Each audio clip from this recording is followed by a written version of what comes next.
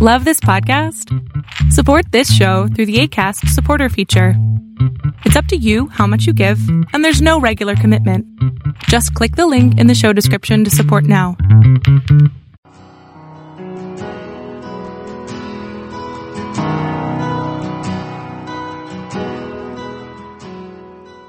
Welcome to Fresh Encounter, the radio ministry of Lifelong Anointing Church. Our mission as a church is to equip the body of Christ to increase in wisdom and in stature, and in favor with God and with men. We're glad that you joined us for this edition of the broadcast. It is our prayer that this broadcast will be a blessing to you. Here now is Pastor Otuno with today's message. Developing a life-changing attitude. In the book of Habakkuk chapter 2, reading from verse number 1, the Bible says, I will stand my watch and set myself on the rampart and watch to see what he will say to me and what I will answer when I am corrected. Verse number 2. Then the Lord answered me and said, write the vision and make it plain on tablets, that he may run that read it. For the vision is set for an appointed time, but at the end it will speak, and it will not lie. Though it tarries, wait for it, because it will surely come. It will not tarry. Behold the proud, his soul is not upright in him, but the just shall live by faith. At this time of the year, you will find out that many of us begin to think about what we are going to do in the new year. Many of us begin to plan for how our new year is going to look like. For some of us, we have even begun to draw a mental picture of what we want to see happen in our life. For others, we might even take it a step further by writing it down in a plan, actually putting it on paper to see the things that the year will bring for us. Many of us go through this process every year. And that's why the Bible says, write down the vision, make it plain, so that the people who see it will run. In other words, so that you'll be motivated to see, this is the direction that I'm going, and this is what I want to accomplish. That's why the Bible tells us that. And that is why every year we ask you to present your own prayer requests. It's like a roadmap. We're asking you to say, okay, what are you looking to the Lord God Almighty to provide for you? What is the desire, or what is your desire that the Lord will do for you? We do this every day, so that every year, so that we can pray over them corporately. Your prayer request is sitting on the altar here every year. And every now and then we'll pray over it and say that the Lord God Almighty visited. Those of us who were here yesterday when we did that prayer conference, you will remember that we prayed upon this prayer request. And we said, Lord, make sure the ones that are still outstanding, we want to see the testimony. That's why we do these things. And the Lord has been faithful. He has been faithful in the past, and he will continue to be faithful. There are testimonies in this room of what the Lord has done based on the requests and the prayers that have been offered from this particular place. And we do this every year, so that when the year comes around, we are all pumped up. We are all anticipating. We are all eager to see what God is able to do in our lives. And what you find is that, when we continue to, as we enter into the new year, we begin to pursue these dreams. We begin to pray this prayer. We all have this energy to see what God will do for us. But there is one interesting thing. Somehow, along the way, we'll find out that we begin to lose steam. Okay? We begin to lose the passion. The energy and the drive with which we are pursuing our prayer, with which we are pursuing the things that God has given unto us, we see that with the fervency, it becomes dissipated. You find out that after a few weeks in the new year, we begin to go back to our normal ways. And that is why there's a lot of treadmill that has now, towels and all sorts of things are sitting on top of them. All those exercise machines that we buy. That is why some of them are sitting down in the garage and nobody's using them, because initially you are all pumped up. But after a couple of weeks, you find out that energy dissipates. Okay? Many of us begin to revert back to our old self. We begin to revert back to our old way of thinking. We begin to revert back to the old way of doing things. And before you know it, the year that started with a lot of hope, the year that began with a lot of promises, the year that that we're beginning to see that God is going to do new things in our life, those things begin to turn around, and we find out that the years become just like every other year that we've had in the past. Full of promises, but very, very few delivery on those promises. The promising new year now looks like the past years that we have, that nothing has changed. Years where hope have not been realized. Years where promises have not been fulfilled. And we begin to wonder why. What happened? Why is it that things are still the same in my life? After all, I prayed. After all, I planned. After all, I wrote down these plans on the paper. Why are things not changing for me? Why are the things remaining the same? Why is it that prayer seems not to be producing the results that I've been asking the Lord for? Why is it that it appears that I'm praying, but it appears that God is not hearing me? You are not the only one who has ever thought that kind of thoughts. There are so many people, even in the scriptures, who have wondered on that kind of situation. And this exactly was what Jeremiah was wondering about in the book of Jeremiah chapter 8. Jeremiah chapter 8, if you read from verse number 20, the Bible tells us there. It said, the harvest is past, the summer is ended, and we are not saved. In other words, the season of productivity, the season of promises, the things that God has promised to do, those seasons where those things are supposed to be actualized, he said those seasons have passed. The opportunity for deliverance has gone and nothing seems to be happening. Nothing seems to have happened in my life. It appears that things are just the way they are. Then what happened to the promise of the Almighty God? Jeremiah then goes on to say, for the heart of the daughters of my people I am hurt.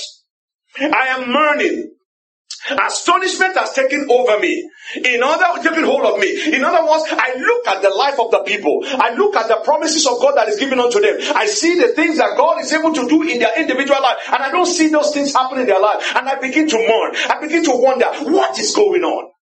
Why is it that the promises that we preach, the word of God that we declare, why is it not being manifested? Why is it not turning into reality in the lives of the people of God? This was what Jeremiah was talking. He said, the hurt of the daughters of my people, their disappointment is now my hurts. I am mourning because they are mourning. He said, astonishment has taken over me. In other words, I am now wondering, has God stopped answering prayers?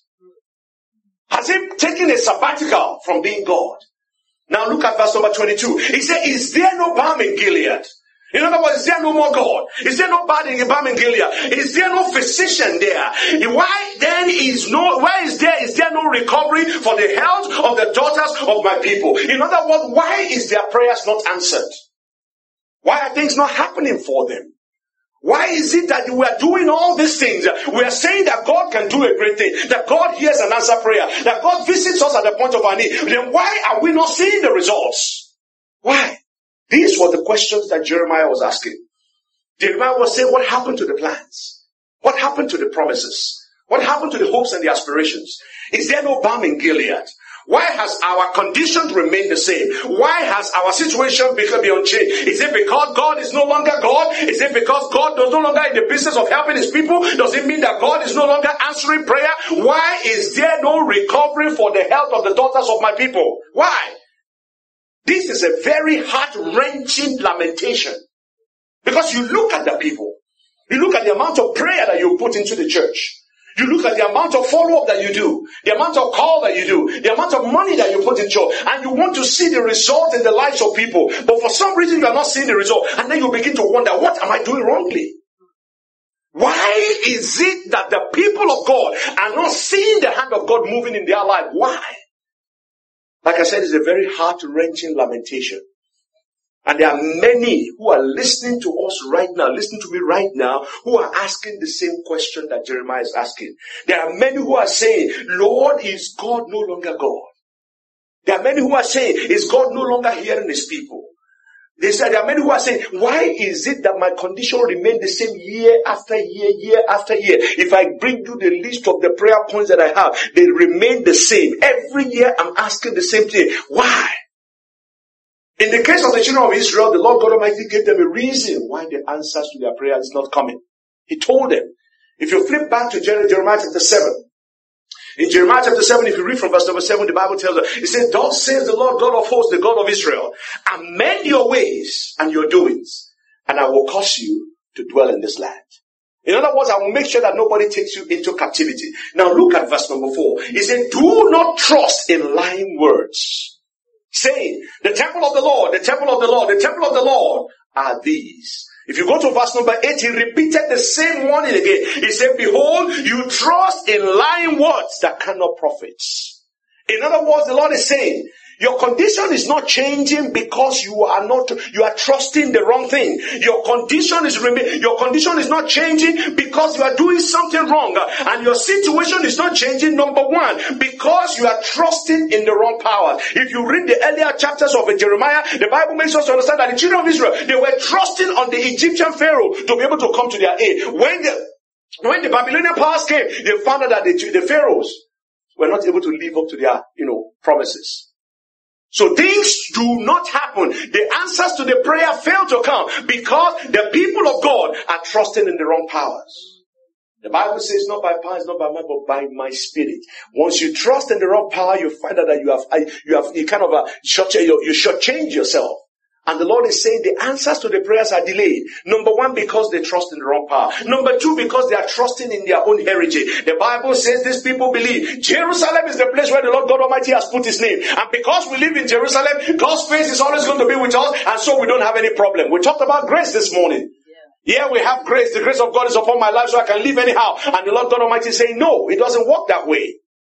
These people believe that because they have the temple of God in their midst, everything will be all right with them. Number one, they were trusting in the wrong power. Number two, they were trusting in their heritage. Number three, they were trusting in their righteousness. After all, we are the children of Abraham. How can God let the children of Abraham suffer? How can God let the children of Abraham be taken into captivity? And the same thing believers are doing. Yes, we believe in the Lord God Almighty. Yes, we have the Spirit of God. I know how to speak in tongues. After all, the doors will open unto me, because the Bible says, wherever the sole of my feet shall come upon, there he has given unto me. But we refuse to do the things that we're supposed to do. The Lord is saying the answers are not showing up because, number one, you are trusting in the wrong power. Number two, you are trusting in your own heritage. Number three, you are trusting in your own righteousness. Number four, you are trusting in the institution. The temple of God. They believe when they go into the temple of the Almighty God, everything will happen for them. The same time in the days of the judges, the Bible says that they carried the ark of the covenant of God. While the nation of Israel has backslidden, they felt that anytime they carried the ark of the covenant of the Almighty God into battle, they were going to win. Unfortunately for them, they went into battle with the Philistines. The Bible says they carried that ark. They were doing their dancing and all their reggae. And at the end of the day, the Philistines whooped their behind and took the ark of covenant and put it in the house of Dagon. The point we are making is that the fact that you are called by the name of the Almighty God does not guarantee anything if you are not going to live for God. Right. You will not see the results if you are not willing to walk the system. That is what the Lord is telling the children of Israel at that point in time. You trust in that institution. You trust in that temple, but that is not a guarantee. And then finally say you are not getting the result because you trust in false prophets. Say the prophets prophesy lies, and my people love to have it so. They turn God into what? A magician. All you have to do is just give your tithe and God will start blessing you, even if you sit down at home and you don't do nothing. Yes, the Lord will bless your relationship even if you are very abusive and you don't know how to talk to people. Yeah, the Lord will promote you even if you are very lazy and you don't show up to work. They give you all those false prophecies. The Bible says that they are not seeing the results because they they trust in their false prophets. In other words, the people missed the opportunity for harvest. They missed the opportunity for deliverance. They missed the opportunity for answered prayer. These people did not see change in their life because they have what I have referred to as a disease of the mind. And that disease of the mind is what I refer to as self-delusion. When you are deluded, when you are deceived yourself into believing that you can live anyhow and still expect the grace of God to multiply in your life. It doesn't work like that. Paul the apostle said, can we continue in sin and expect the grace of God to multiply? He said, never. It never happens. And that is what you find in the house of God. People who do not want to do anything. People who do not want to pray but they want miracle. People who do not want to live a healthy life but they want to live they want to enjoy good health. People who don't want to live in who don't want to have financial discipline but they want to enjoy financial prosperity. You want to disobey the basic laws of nature and enjoy the fruit of nature. The Bible says it doesn't work that way. And because the Lord knew that the children of Israel were living like that, because he knew that they have convinced themselves that they now have this self-delusion. In verse number 12, the Bible tells us, Jeremiah chapter 7 verse number 12, it says, go and see. Go down to the place. Go down to my place which is at Shiloh, where I set my name at first, and see what I did to it because of the wickedness of my people Israel. In other words, You are not the first person for you to be called to be associated with the Almighty God. Jerusalem is not the first place that I put my name. I put my name at Shiloh first. You are not the first set of people that I've had this relationship with. I've had a relationship with other people. He says, look at what I did to them. If I took Israel out of Egypt with a great and mighty hand, and I caused them to perish in the wilderness because of their stupidity, you think you are going to escape it? No. The Lord is saying that the answers to the prayer are not coming because you cannot live a life of self-deception and expect that God will begin to work on your behalf. It doesn't work like that. In other words, the Lord is saying, if you think that you can survive the effect of your self-deception, if you have convinced and deceived yourself into believing that life will go on as usual, that life will actually get better, then you have other things coming. You're sadly mistaken. Say, look at the people who have been in Shiloh before. See what I did to them. Look at the people who thought that they had it figured out. See what I did to them. Look at the people who thought that they had a corner on the wisdom of the Almighty God, on relationship with the Almighty God, and see what I did to them. In other words, if you do not deal with this disease of the mind, if you do not deal with self-deception, if you do not deal with the things that is making you to avoid reality, it said that one thing you are going to understand is this. The harvest will come. The time of harvest will come, and you have nothing to reap. And the Lord is saying the same thing to us this morning. That the reason some of us are not seeing the changes in our lives, even when we pray all the prayers that we're praying, it is not because God is no longer in the business of hearing and answering prayer. It's not because God has taken a sabbatical from being God. No, the reason we are not seeing the changes is because many of us are living a life of self-denial. Many of us are not confronting the reality that our life is showing unto us. We are doing the same thing and expecting a different result. You know how that is called. You need to visit Global Bottom if you are thinking like that. We're trying hard to get something for nothing. Many of us are trying to put in as little effort into life as possible with the hope of getting a maximum return. We think that is the way it works. But it doesn't work that way, my brothers and sisters. The truth is that life does not work that way. Unless you are ready to change something in the way that you are living right now, unless you are willing to do something different, the next year will be exactly the same as this current year or the past years that you've had.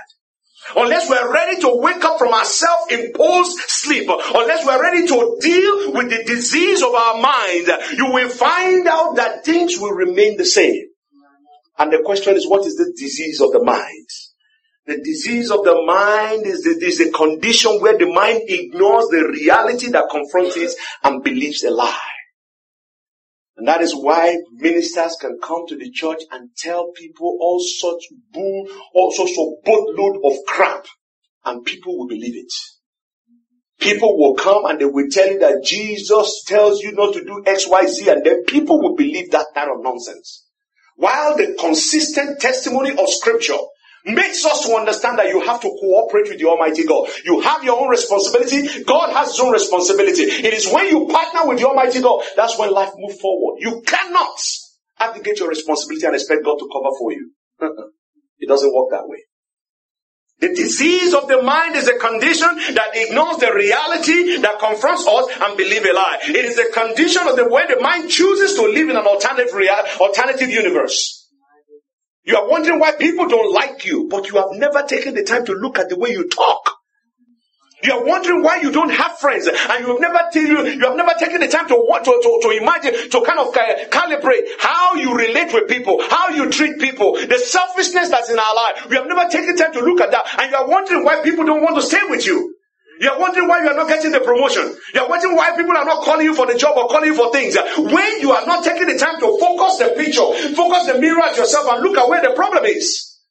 Life will not change until you are willing to change. That's basically what the Bible is telling us.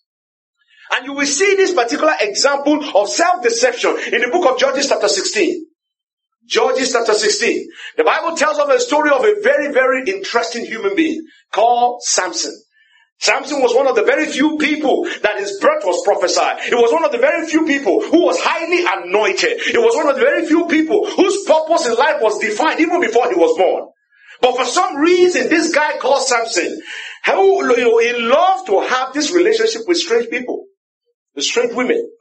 And for some reason, Samson is convinced that his life and his lifestyle will have no impact upon his anointing, upon the calling of God upon his life. He feels that he can live anyhow and the anointing of God can continue.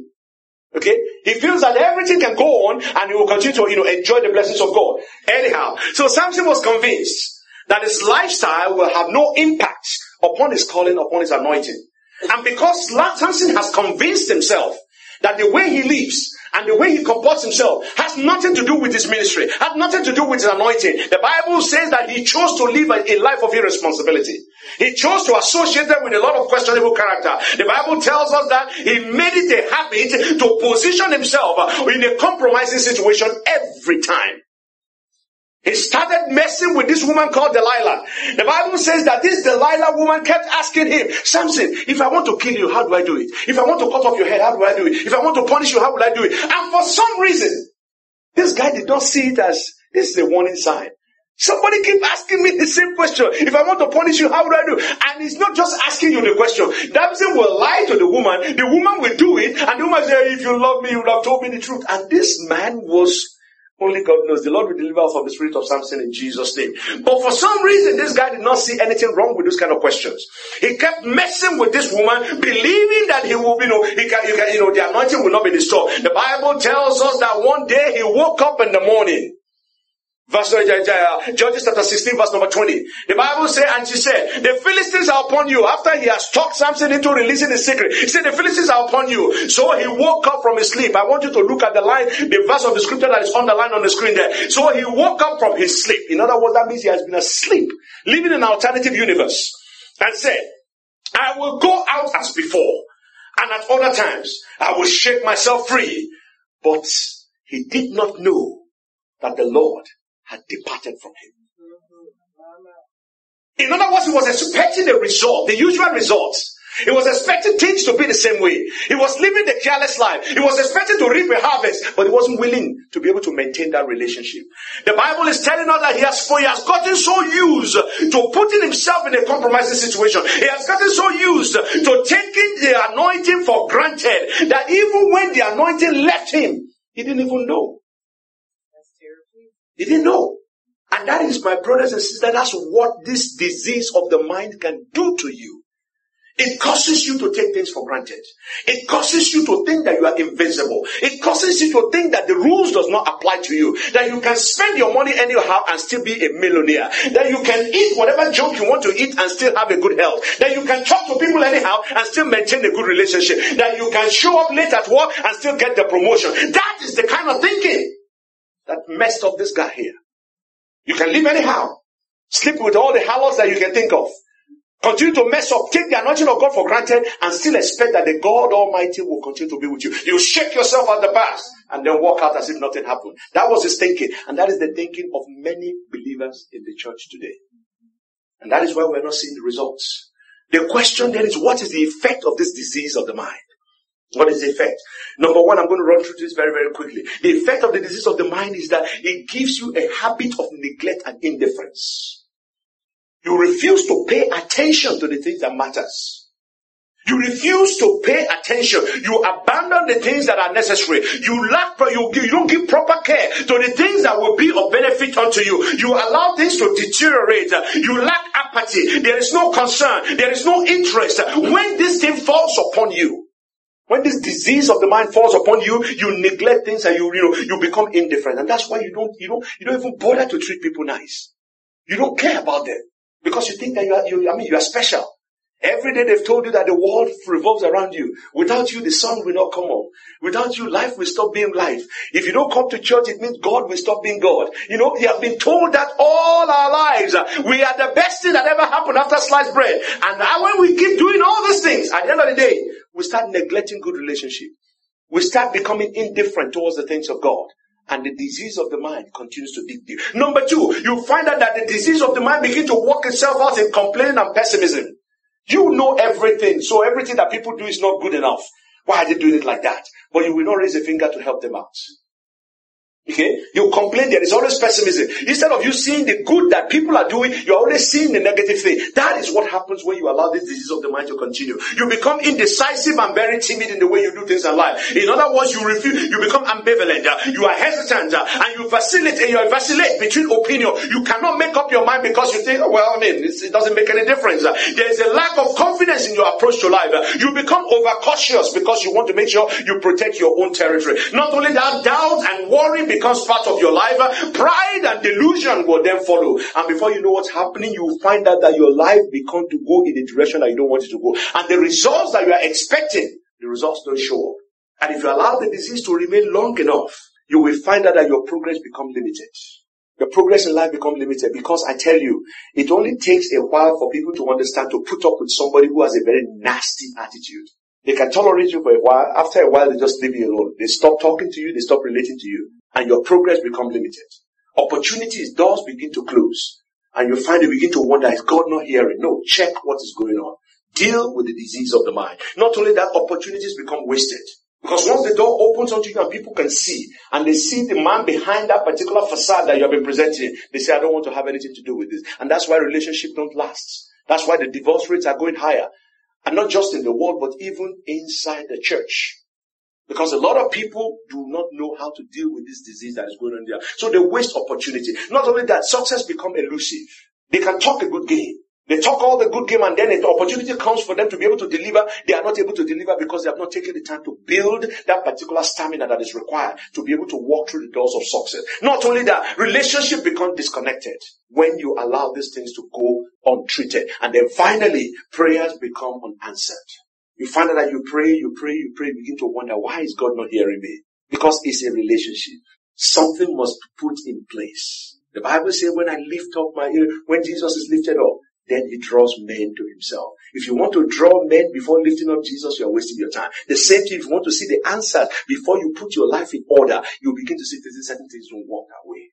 But the man or the woman who will make progress in this new year that we're about to take, the man or the woman who will move forward, especially in this new year, must be willing to purge his mind from all this disease of the mind. You must be willing to purge it.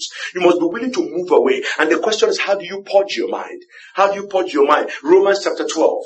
Reading from verse number 1, the Bible says, I beseech you therefore, brethren, by the mercies of God, that you present your bodies a living sacrifice, holy and acceptable unto God, which is your reasonable service. And do not be conformed to this world, but be ye transformed by the renewing of your mind, that ye may be proved that which is good, acceptable, and perfect will of God. If we sit down in these two verses of scripture, we can go on and on and on for hours, because it tells you what you need to do to become the person that God wants you to be. But from this verse of scripture, let me quickly bring out a couple of things. The first thing you see is that if you are going to renew your mind, if you are going to purge yourself from the disease of the mind, it means that there has to be a renewal of that mind. And what does it mean to renew the mind? The renewal of the mind simply means you control what you allow into that particular mind.